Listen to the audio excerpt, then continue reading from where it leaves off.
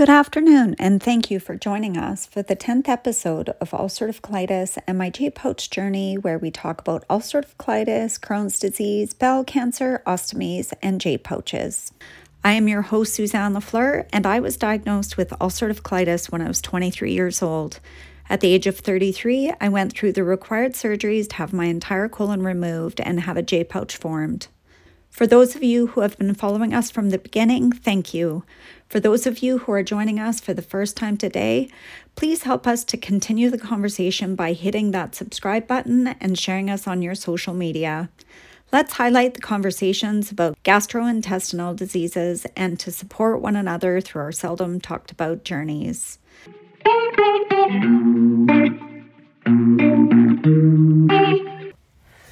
Good afternoon, everyone. I am sitting in my vehicle doing this podcast for all of you, mainly because I was just in with my RMT for a massage, and she is the third person in the last 2 days who has told me that she thinks my podcast is great and that she knows somebody in her life who has been positively impacted by my choice to be vocal about Crohn's and colitis. She has had a young person in her life recently be diagnosed, and she pointed her towards my podcast in order to make her feel like she isn't the only person in the world going through this. So here I am, sitting in my car, feeling uber relaxed.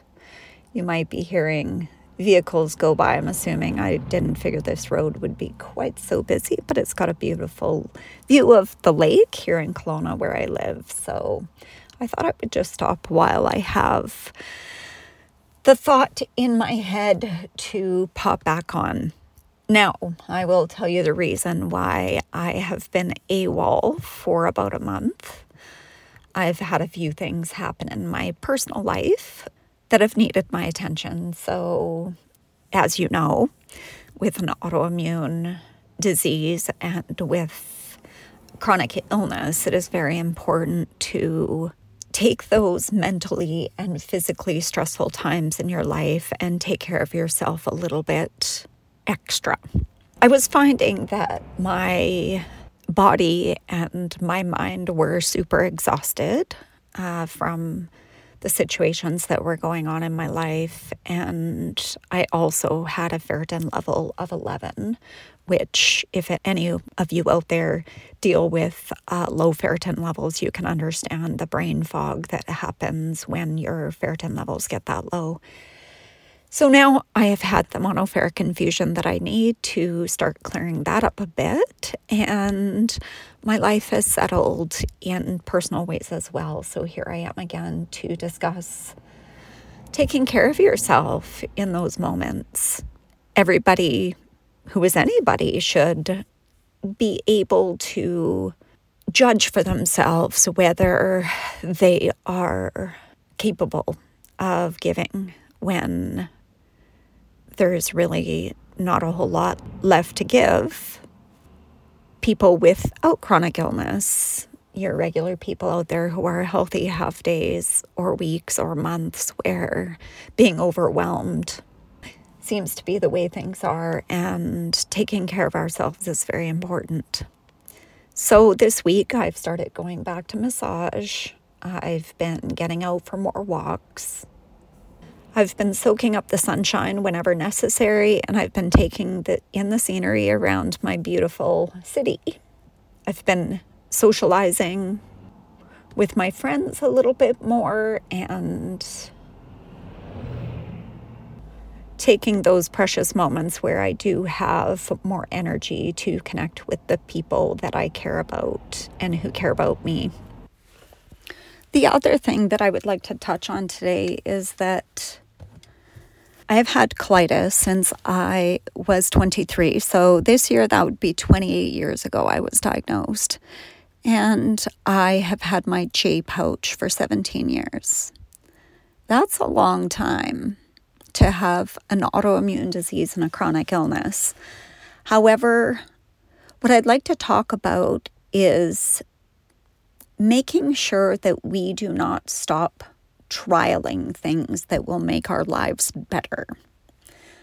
In the last couple of weeks, I've realized that my J pouch has been causing me to socially seclude myself a little bit and has been causing this inner dialogue that isn't really working for me when it comes to following my passions and doing the things that I'd like to do in my life. I've had friends that ask me to go off-roading or on wine tours or on day trips. My kids, when I was in Mexico, asked me if I would want to go on a camel ride. And the first thought that pops into my head is, oh my goodness, I'm going to be bouncing around on a camel for 4 hours.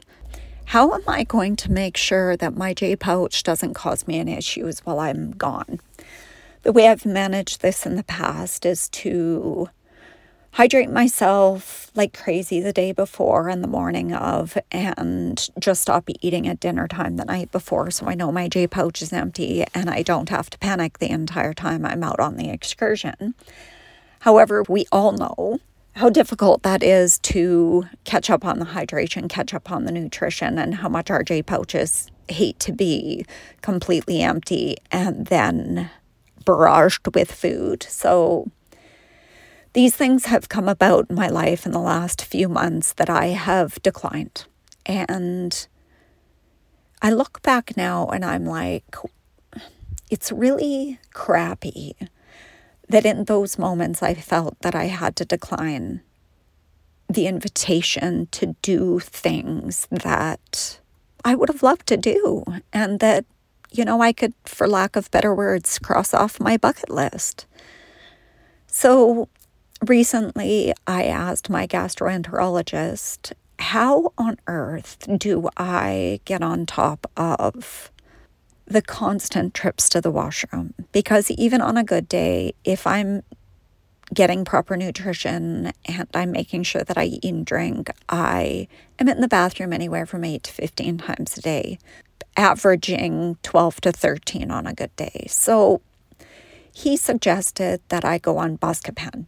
So Buscopan is a medication that they give you via injection when you're getting an MRI of your GI tract because it just sedates everything. It essentially puts your GI tract to sleep.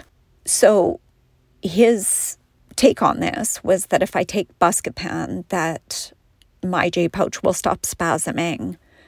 It'll be a little less active and maybe I can get out and do those things that I was hoping I could do. So I tried it. Another reason why podcasts haven't really been on the top of my list in the last couple of weeks is Buscopan was great. I was in the bathroom far less. My J pouch was very quiet. I felt like I was absorbing more.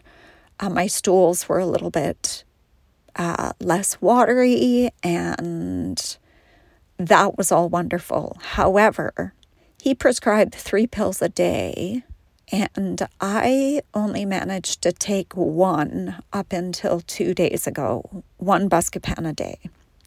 I started taking it in the morning for the first couple of days, and both afternoons I was passed out on the couch by noon and slept for 3 hours, and I'm not a napper. So I decided I would start taking the Buscopan in the evening. So if it's going to knock me out, it'll knock me out in the evening and I'll get a good night's sleep. J pouch will be quiet during the night and I'll have a ton of energy the next day. Well, that didn't happen either. It was impossible for me to get out of bed. I'm not sure if that has to do with my ferritin still sorting itself out or the Buscopan on top of the ferritin or what have you. However, I have been a complete zombie for the last 2 weeks. The night before last night, I decided enough is enough. I've had enough of this, and I stopped taking the Buscopan. So, of course, my J pouch is a little less than happy. I had to pound on my RMT's door to let me run in quickly because I wasn't going to make it waiting in my car. However, I do feel like I have motivation. I do feel like I am able to see straight. I do feel like the clouds have lifted and I feel more myself. Am I regretful for trying the Buscapin? Absolutely not. I'm not regretful of that. I know that if I have to, say, fly somewhere on a long flight, or if I have an important something to go to where it doesn't matter if I'm a little loopy in the head, there's always that option of taking it the day that I need it. However, I've learned that it's not something that I can take every single day and be a productive and happy human being. So I guess the basis of this podcast today is to say I'm back. I'm feeling great. If I ever fall off the map again, please just realize that it's because I'm taking care of myself, and I think that that's okay.